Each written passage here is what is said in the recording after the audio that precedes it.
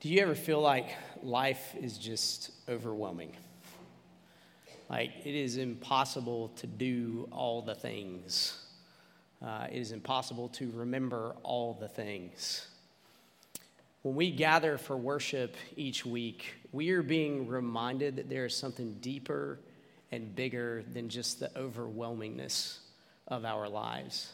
And that is that God is with us.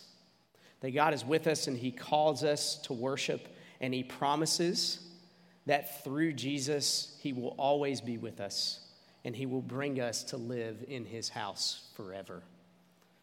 Hear God call us to worship this morning. This is Psalm 23. It's probably familiar to you. The Lord is my shepherd, I shall not want. He makes me lie down in green pastures. He leads me beside still waters. He restores my soul. He leads me in paths of righteousness for His name's sake. Even though I walk through the valley of the shadow of death, I will fear no evil, for You are with me. Your rod and Your staff, they comfort me. You prepare a table before me in the presence of my enemies. You anoint my head with oil. My cup overflows.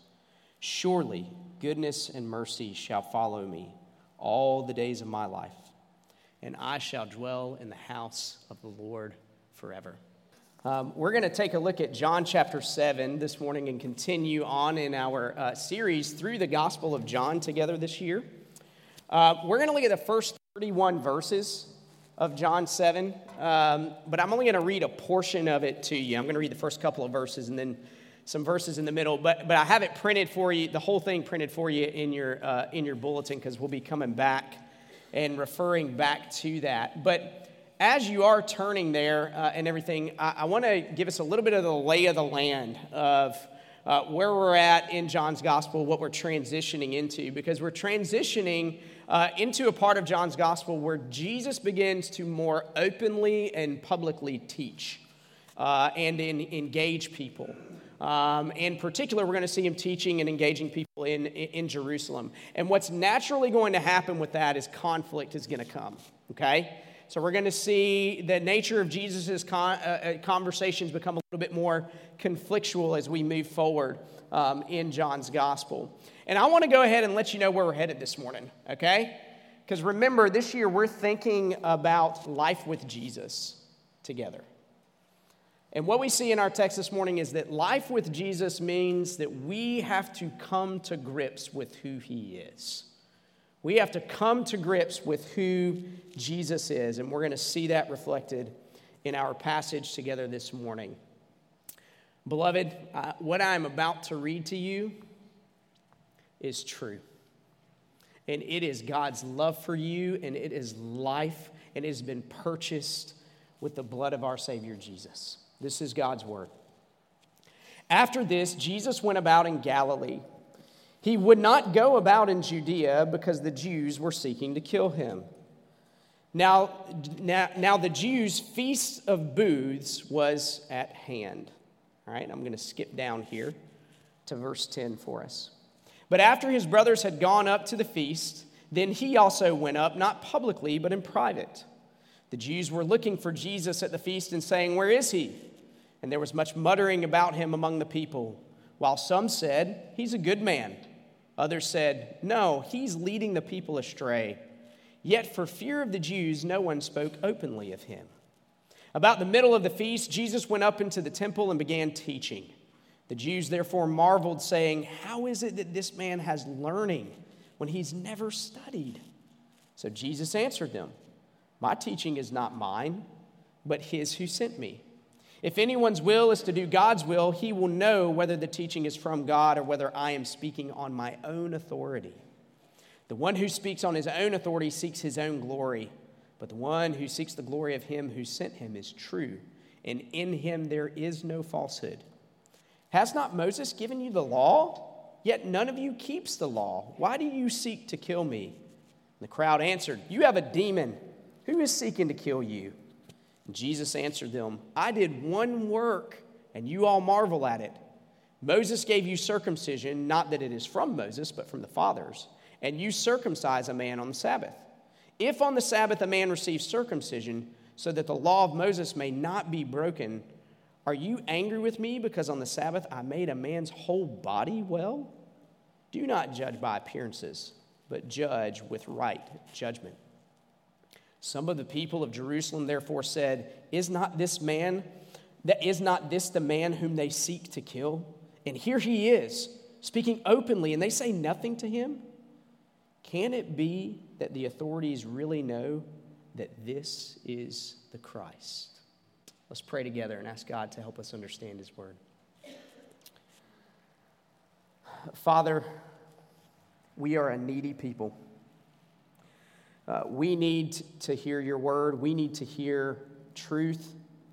Every single one of us in here has sin and brokenness that needs to be met with truth and healing. Would you help us to see that Jesus is both of those things? That he heals our broken spots and that he forgives us of our sin because he is sent from you, your one and only Son and our Savior. Holy Spirit, give us eyes to see and ears to hear the wonderful, beautiful truth of the gospel together this morning. And in Christ's name we pray this. Amen. Have you ever gotten ahead of yourself at something? You know, like you just jumped right on in, got ahead of yourself. Well, one family story that my family likes to tell is about Christmas Eve. I don't know how old I was, but I was still young enough to be really, really excited about Christmas and Christmas Eve. And what we did, we had a tradition as a family on Christmas Eve. We would go to a Christmas Eve service, and then we would all go to my great-grandmother's house to have dinner and to exchange gifts with like my broader family on my dad's side. And I really, really loved Christmas Eve. Now, my great-grandmother, we called her Mimi. My Mimi lived on a mill hill. She grew up in the mills, and she lived on a mill hill. And if you know anything about mill hills, the houses are really close together. They're really tight, and they're small, and the community is really entrenched as well, too. Well, I remember we drove up to my Mimi's house that evening, and I was just chomping at the bit. Like I was ready to get in there. I knew there was going to be bread pudding, there was going to be sweet potato pie. I knew that there were going to be gifts that were going to be given. I mean, there was so much to be excited about in this, and I'm just really, really, really chomping at the bit. So we pull into my Mimi's front yard. You had to park in the front yard. So we pull into the front yard, and almost before my parents can even get the car off, I busted out of the door. I ran as fast as I could through the front door of my Mimi's house. I ran straight back to the kitchen, which wasn't actually that far away from the front of the house. And then I looked in the kitchen, and I saw no one that I knew because I'd ran into the neighbor's house.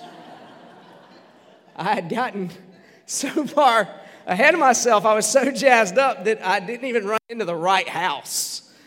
And so I didn't even say anything. I just turned around and bolted right back out and, so embarrassed. But our text begins with Jesus' brothers getting ahead of themselves, really.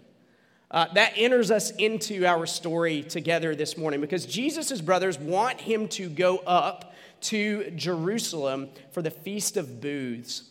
And they want him to go up so that he can show off to the people there, so that he can show the people the miracles that he can do. Now, if you guys will remember back to the book of Ezra, we went through together last year, we went through Ezra and Nehemiah, we talked about the Feast of Booths. The Feast of Booths was a celebration where God's people were remembering God's provision for them as they wandered in the wilderness before they went into the promised land. And so they gathered together and they made these booths or tents, and they celebrated this feast for 7 days together. And they were celebrating that God provided for them, that his grace was still true and real even though they were wandering in the wilderness. Well, Jesus' brothers recognize that Jerusalem is the kind of place where miracle workers and teachers are made famous.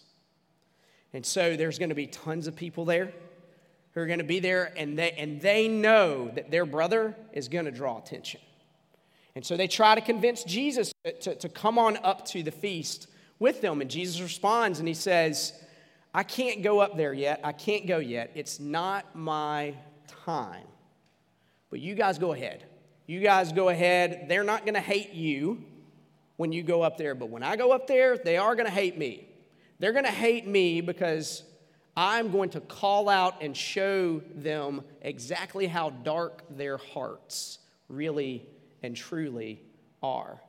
And John even gives us this little inclination here that Jesus' brothers don't really get it either, that they don't really believe in the thing that Jesus is saying. Well, Jesus' brothers, they go up to Jerusalem to the feast. Jesus lays back, and then he comes up on his own. He comes up, privately, not publicly, is what John says. He's not trying to stick out. Jesus doesn't have an entourage with him. He's not necessarily trying to draw attention to the fact that he's there. Well, then we come to verses 10 through 12 that we read earlier, and we see that in Jerusalem there is chattering about Jesus. John calls it muttering. That people are talking about Jesus. They're wondering, where's he at? Is he coming? Is he going to be here? There's an anticipation and an expectation that Jesus is going to be there, and they want to know, where's he at? Why don't we see him? Is he going to come? And they're also asking questions about who Jesus is. Like, who is he really? Some are saying he's a good man. Others are saying, no. He's not a good man. He's leading people astray. He's a deceiver. We're going to come back to those ideas a little bit later. But in any case, the people who are there talking about Jesus seem to want to keep it on the down low, okay? Because they're afraid of what might happen to them if some of the authorities in the area figure out that they're talking about Jesus. Well, the next thing that we see is that Jesus, in the middle of the feast, he walks right up into the temple, and he begins to teach. That's verses 14 through 24. Jesus teaches in the temple. And the first thing that people say is, how in the world does this guy know all of this stuff? Jesus is what I like to call a blue-collar scholar. You see, Jesus didn't go to Harvard Divinity School. Jesus went to Galilee Community College, and he studied carpentry. And they're wondering, how does this guy know all this stuff? He doesn't have any education. Yet he says these amazing things that make so much sense of my life and my experience and are really, really compelling. How in the world does this guy know all of this stuff? Well, Jesus tells them exactly where he went to school. Look back with me at verses 16 and 17. Jesus answered them, my teaching is not mine, but his who sent me. If anyone's will is to do God's will, he will know whether the teaching is from God or whether I am speaking on my own authority. Jesus says, I attended the school of the God who created the universe.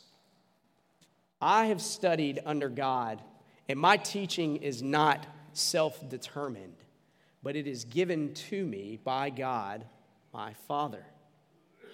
And Jesus even goes on to say that the fact that he does not speak on his own authority, but on God's, should actually attest to what he is saying being true. You see, because he's saying it's rooted in the God who has entered into history throughout time and memorial. And Jesus explains all the more why they should believe in him. He says, you should also know that what I'm saying is true because I'm not saying it for my own glory. It's not to puff me up. It's not to make me look good. I'm saying what I'm saying. I'm teaching what I'm teaching for the glory of my Father.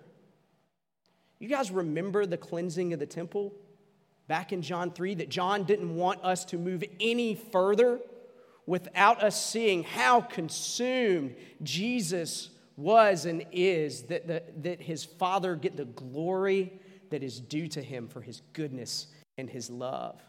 And he's saying, you should know that what I'm saying is true because I am not trying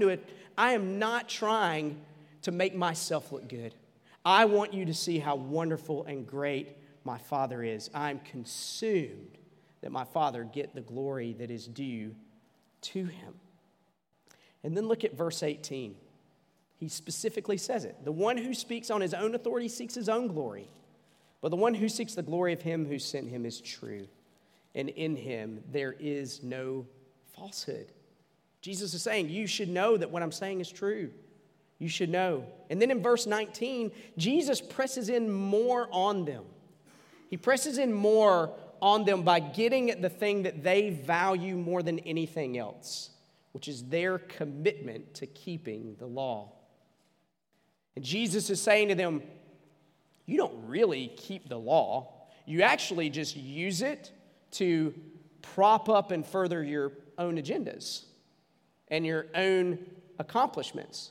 Because if you were really, truly following the law, then you would see and you would know that I am the whole point of the law.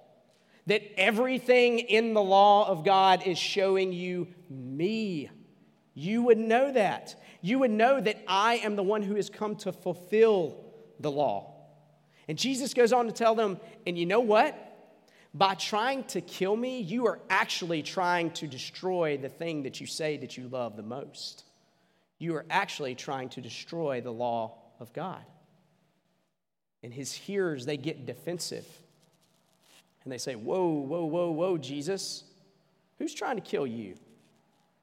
You must have some sort of demon in you. You must be crazy, Jesus. You must be crazy. And Jesus reminds them of the last time that he was in Jerusalem. You'll remember this. He was at a pool called Bethesda. And there was a lame man that was there who had been lame and could not walk for 38 years. And Jesus healed this man. He made this man be able to walk again. And then he digs back into their misunderstanding of the law because they misunderstand the Sabbath and its purposes. You see, they don't seem to get the biggest possible picture of the Sabbath. That the Sabbath means salvation, rest. That it means that God is going to make his people whole, mind, heart, and body. And Jesus even shows them how they misunderstand circumcision as well, too, if we go back and look at that.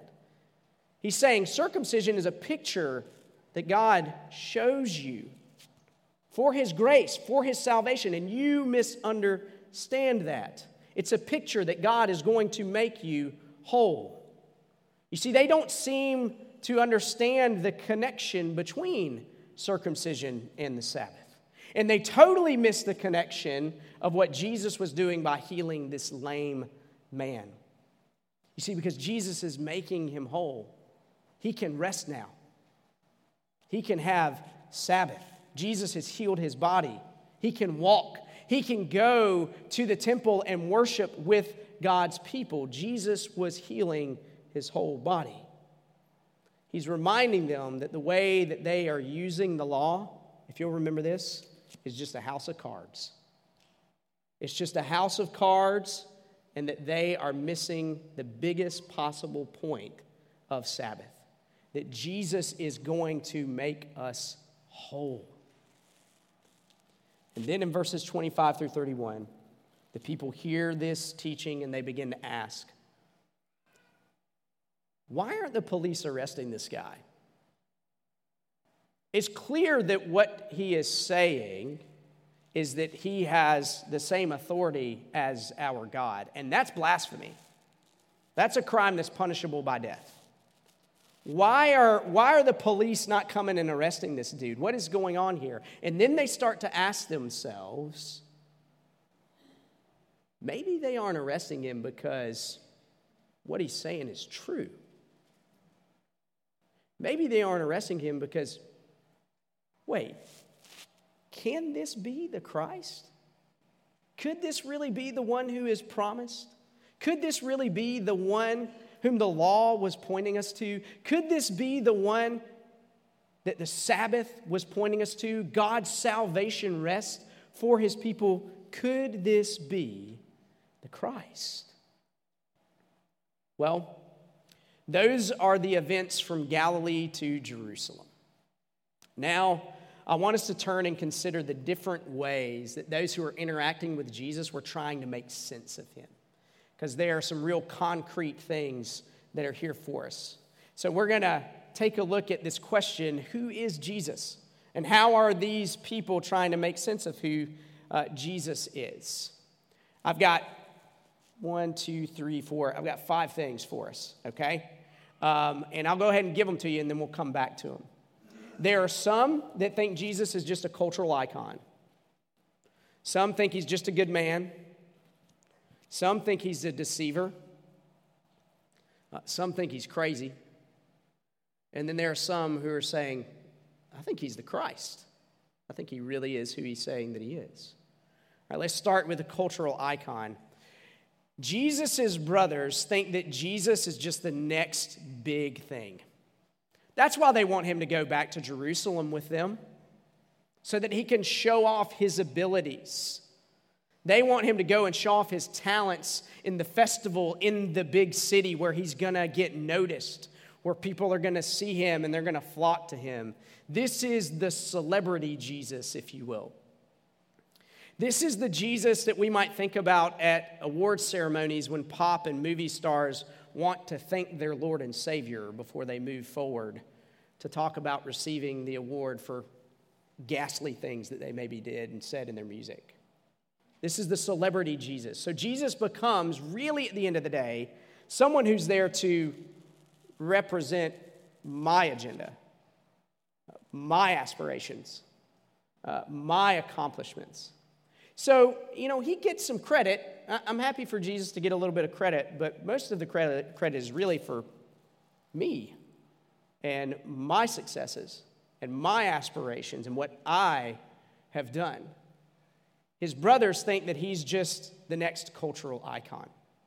Well, the people that we see at the beginning, before Jesus comes up into the temple, they have a couple of ways that they're trying to make sense of who this Jesus is. And the first thing that we see is they say, well, he's just a good man. He's just a good man. He's just a good dude. When I was in college, I had an educational psychology professor that when she was describing to us what like the perfect picture of mental health looked like, she had 3 individuals that she mentioned to us. Gandhi was one of them, Eleanor Roosevelt was the other, and Jesus was the other. Jesus is just a good dude. He's been through some stuff. He knows that life is hard. He's not a harsh guy. He seems to care about people. He's got good advice. He doesn't harm people. He helps them.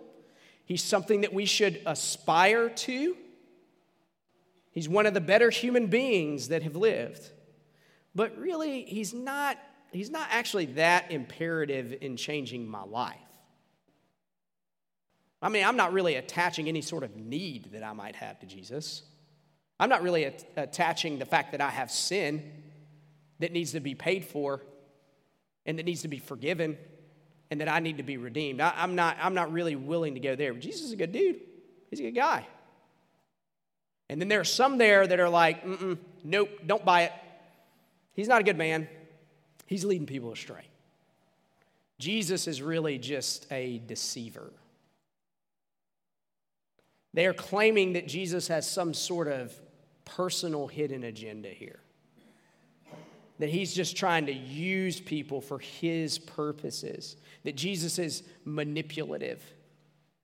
That Jesus is just constantly trying to pull some sort of bait and switch on people.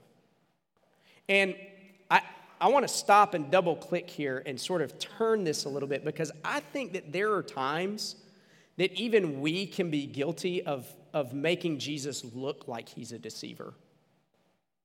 Here's what I mean by that. When we portray Jesus as never wanting us to feel uncomfortable about anything, then we portray him as someone who is a deceiver.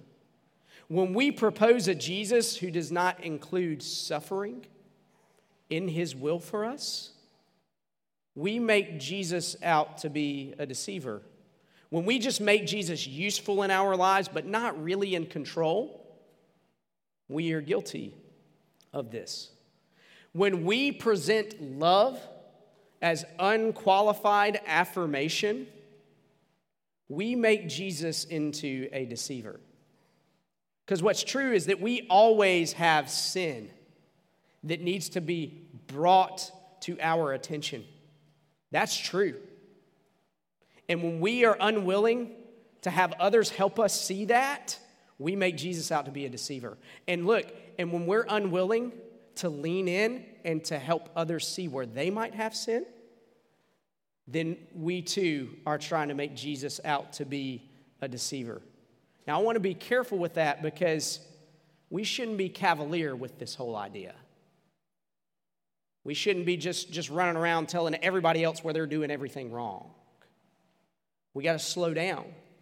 We have to be in the kinds of relationships where that can actually even exist, where we know that the thing that is undergirding the relationship is the love of God in Christ. But we all have to acknowledge and recognize that there is a reality. We are all always struggling with sin, and we all always need help in seeing that and others pointing us to Jesus. So there's the camp that says Jesus is just leading people astray. He's a deceiver. Well, then Jesus goes up into the temple and he starts teaching people, and they start engaging him. It gets a little bit contentious. And then there's a group of people that says, Jesus, you are crazy. Like you're demon possessed. That's how they try to make sense of Jesus. This guy must be crazy. He thinks he understands the law better than we do. He's got to be crazy. And truthfully, at the end of the day, this is the Jesus who can't take that, whatever that is, away from me. This is the Jesus who is crazy if he thinks that he can reorient my entire life. This is the Jesus who's crazy if he thinks I'm supposed to give him every part of my life, my work, my relationships, my sexuality, my vacation, my finances, my kids' baseball team, my kids' classroom, my kids' education. Jesus is crazy if he thinks that I should be giving that to him.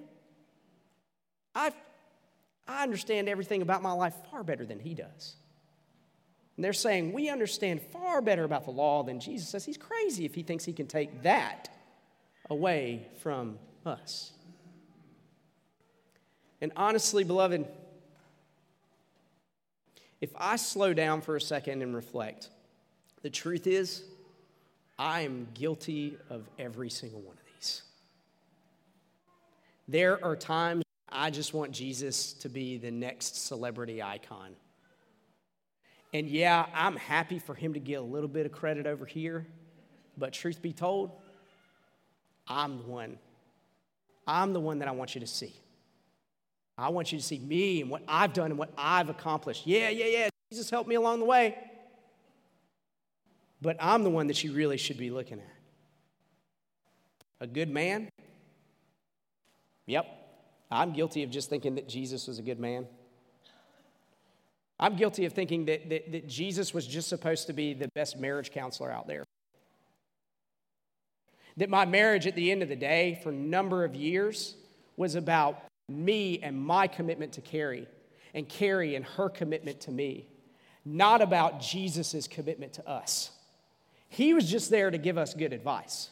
He was just there to help us along the way. I'm guilty of accusing Jesus of being a deceiver. Every time that I'm quick to attach bad things happening to myself and to others just with sheer disobedience. Well, if they prayed more, well, if they'd been more involved, well, if I'd prayed more, if I'd been more involved, I'm guilty of that too. And oh yeah, I'm guilty of accusing Jesus of being crazy. For sure. Jesus, you can't take that away from me. About 8 months or so ago, it was in the summer, and I've mentioned this to you guys before. We went through a spell with one of our little ones, with Luke, where he was really sick. High fever, swollen lymph nodes, glands, really, really, really, really swollen. And the doctors couldn't figure out what was going on. It just kept getting worse and worse and worse and worse. We were going to the doctor, we were going to the hospital, we were getting tests on him. We could not figure out what was going on. And we were sort of right there at the brink of where you start doing those tests that are ruling out really, really major sorts of things. And I remember seriously thinking, Jesus, you're crazy if you think that you can take him away from me. If you think that you can take that away from me, if you think that somehow you are going to be a better dad than I am to him. And Jesus had to remind me, and he has to remind us that our children are far better off in his hands than in ours. And that is true. And that he is with us, and he will always be with us in and through those things. I'm guilty of everything that every person here says about Jesus and who he is. But what we see in our passage today is that each of those, cultural icon, good man, deceiver, crazy, they're problematic in one way or another. They are either false and just not true, or they're not enough. Cultural icon, Jesus is a cultural icon, but he's far more than that. He's the Savior of the world. A good man? Of course Jesus is a good man. Of course he is compassionate and gentle, but he is not just an example, beloved. He lays down his life for us. He takes our sin and he gives us his righteousness. He redeems us. Deceiver? No. Jesus is not a deceiver, but you know what? He will expose how much we are deceitful and how much we have been deceived. Crazy? Jesus isn't crazy. But he certainly demands that we submit all of our lives, every part of it, to him. And there's certainly mystery surrounding Jesus. He's truly God and truly man. But he's not crazy. Beloved, there is only one option that makes sense. Jesus must be the Christ, the Son of the living God, the Savior of God's people, the bringer of Sabbath rest and wholeness. Jesus is not just someone we throw some credit to when things go our way. He's not just a good man with good advice and someone to aspire to. He's never deceitful. As a matter of fact, he claims to not only have the truth, but be the truth. Jesus isn't crazy. He's exactly who he says he is. He is the Son of God who has come to save us from our sin and heal our brokenness with his own body and his own blood for ours. And that means, beloved, that everything in our lives is subject to Jesus. Our agendas, our aspirations, our work, our parenting, our relationships, our finances, our retirement, the way we use our time, every single bit of it is subject to him. Everything belongs to him, and Jesus has every right to ask us to give him everything. Do you know why? In several places in this section of John's Gospel, Jesus mentions that it was not yet his time. Jesus knew that there was a time that was coming. Jesus knew that there was an appointment. Jesus knew that he was going to bleed and break for our sin. He knew that there was going to be a time where he was going to walk all alone to die for our sin, that you and I might have forgiveness and life. Jesus knew that he would take every piece and every part of our lives that we are not willing to give over to him and die for it. Jesus knew that he was going to give everything to be with you and with me. All the times that we just treat him like he's a cultural icon or a good man, or we misportray him and make him look like he's a deceiver, or call him crazy for reorienting our whole lives and saying, yeah, that belongs to me too. He died for it. He died for it, that we might actually find forgiveness around every turn and every corner of our lives. Every time that we have tried to make Jesus be anything other than who he is, the Christ, the Son of the living God, Jesus died for that, beloved. And he brings us forgiveness, and he brings us healing. He brings us Sabbath rest. He is going to make us whole. He is our Redeemer. And Jesus doesn't only want us to hear this and hear that this is true. He wants us to take it in together too. He wants us to come to his table that he has prepared and to feast upon him and know that redemption is real and it's true, that forgiveness has been purchased in his body and in his blood. When we come to this table, beloved, we are proclaiming that truth. We are proclaiming that Jesus had an appointment and that he died for my sin and for your sin, and he purchased forgiveness with his very own body and his very own blood. And we're also celebrating that Jesus is not finished with us, beloved, that he is going to continue to work in us, that he's going to continue to show us our need for his life over and over again. He's going to continue to reveal to you and me how we try to treat him like a celebrity icon, how we just think of him as a good man, how we misrepresent him, how we think that he's crazy if he thinks he can take that from us and show us that there's something far deeper and far better than any of those things, and it's that he is our God. He is our Redeemer. He's our Savior, and he will continue to work in us. Beloved, on the night that Jesus was betrayed, he took bread and he broke it. And he said, "This is my body, which is broken for you. Take and eat in remembrance of me." And as he continued to celebrate the Passover with his disciples, he took the cup. And he said, "This cup is the new covenant in my blood, which is shed for the forgiveness of your sins. Take and drink of it, all of you." As often as we come to this table, beloved, as often as we eat of this bread and drink of this cup, we proclaim the Lord Jesus' death until he comes again and he brings ultimate Sabbath rest and he makes us whole. This table belongs to the Lord Jesus Christ. So if you're here this morning and you belong to Jesus, then this table is for you. You need it. Jesus doesn't only want you to just hear his word, he wants you to feast together upon him, to take in his word, to take in the gospel. You need it. He actually commands that you come and take it. But if you're here this morning and you have not placed all that you are, as best as you can and as best as you know how, into Jesus' hands, you have not trusted him and him alone for your salvation, then this table is not for you yet.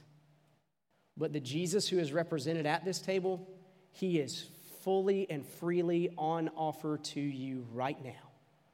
Do not leave here today without grappling with that. That Jesus has come to die for your sin and your brokenness and to bring healing and forgiveness to you. At this time, I'm going to ask the elders that are serving with us if they would come up. And as they're coming up, give a little bit of an explanation of how we're going to take the supper together this morning.